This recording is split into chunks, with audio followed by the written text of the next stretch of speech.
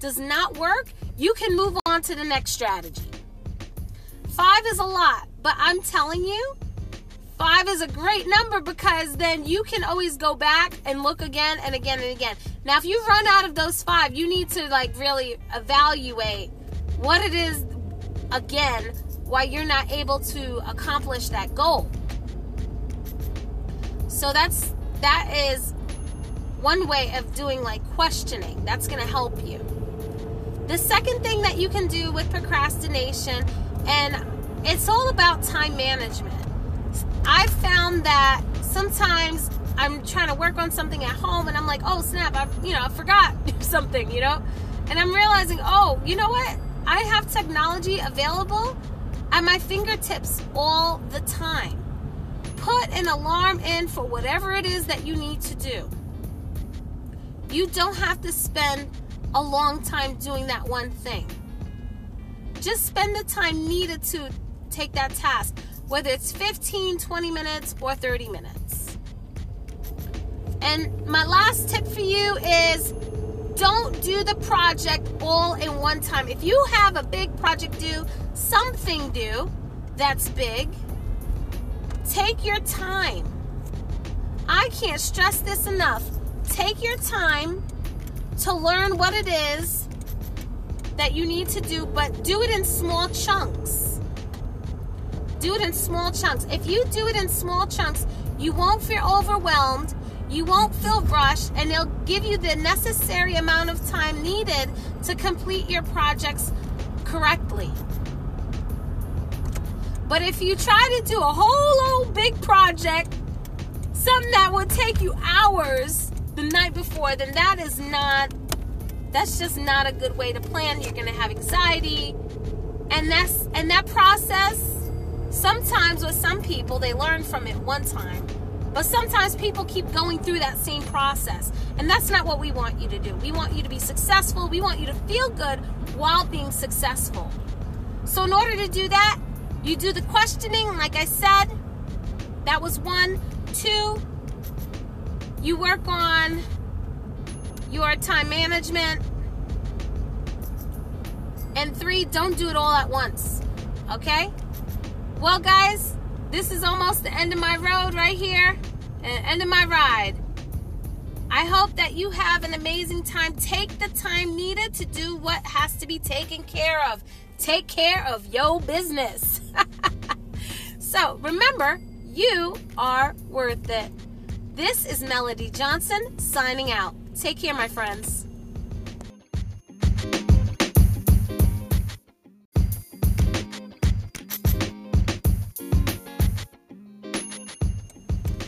Hey guys, and welcome back to Positive Masterminds. I'm your show host, Melody Johnson. Thanks for tuning in today. I gotta tell you guys, I'm doing a topic today, and it is a raw topic for me, and it is called procrastination. Ooh, it's that one thing that you keep saying you're gonna do, or you put it off, or I'll do it sometime later. And procrastination can be the death of you guys, whether you're putting off taking care of yourself, putting off taking care of responsibilities. These things, at some point, they always catch up. So, I'm going to give you a little background story while I'm telling you about procrastination. When I was younger, I remember as far back as first grade, guys, and that was a while ago. I remember being in class and not getting something right in a small group. And I remember this particular teacher not being kind at all.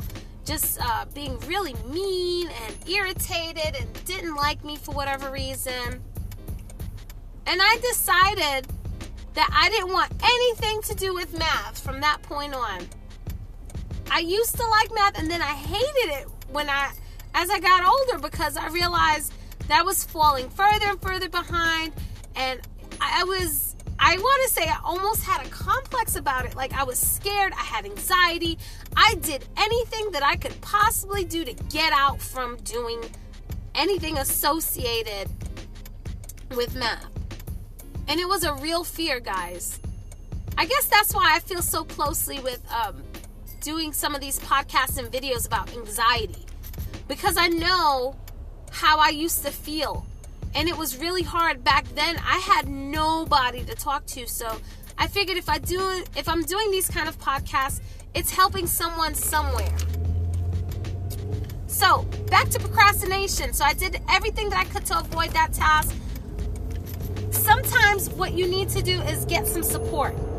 And nowadays, you can find support in lots of different places. You can go to an online chat.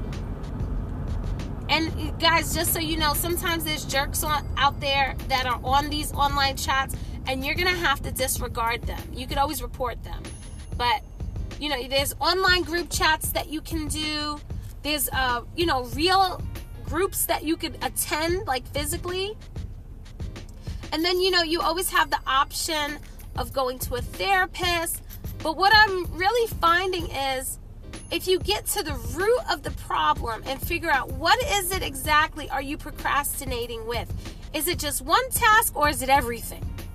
That's how I was able to realize where my anxiety was coming from. So unfortunately, that procrastination stemmed into other areas of my life. So like when I had to plan things, it was a real struggle. When I had lots of things that I had to do at one time, it was hard to decide what to do.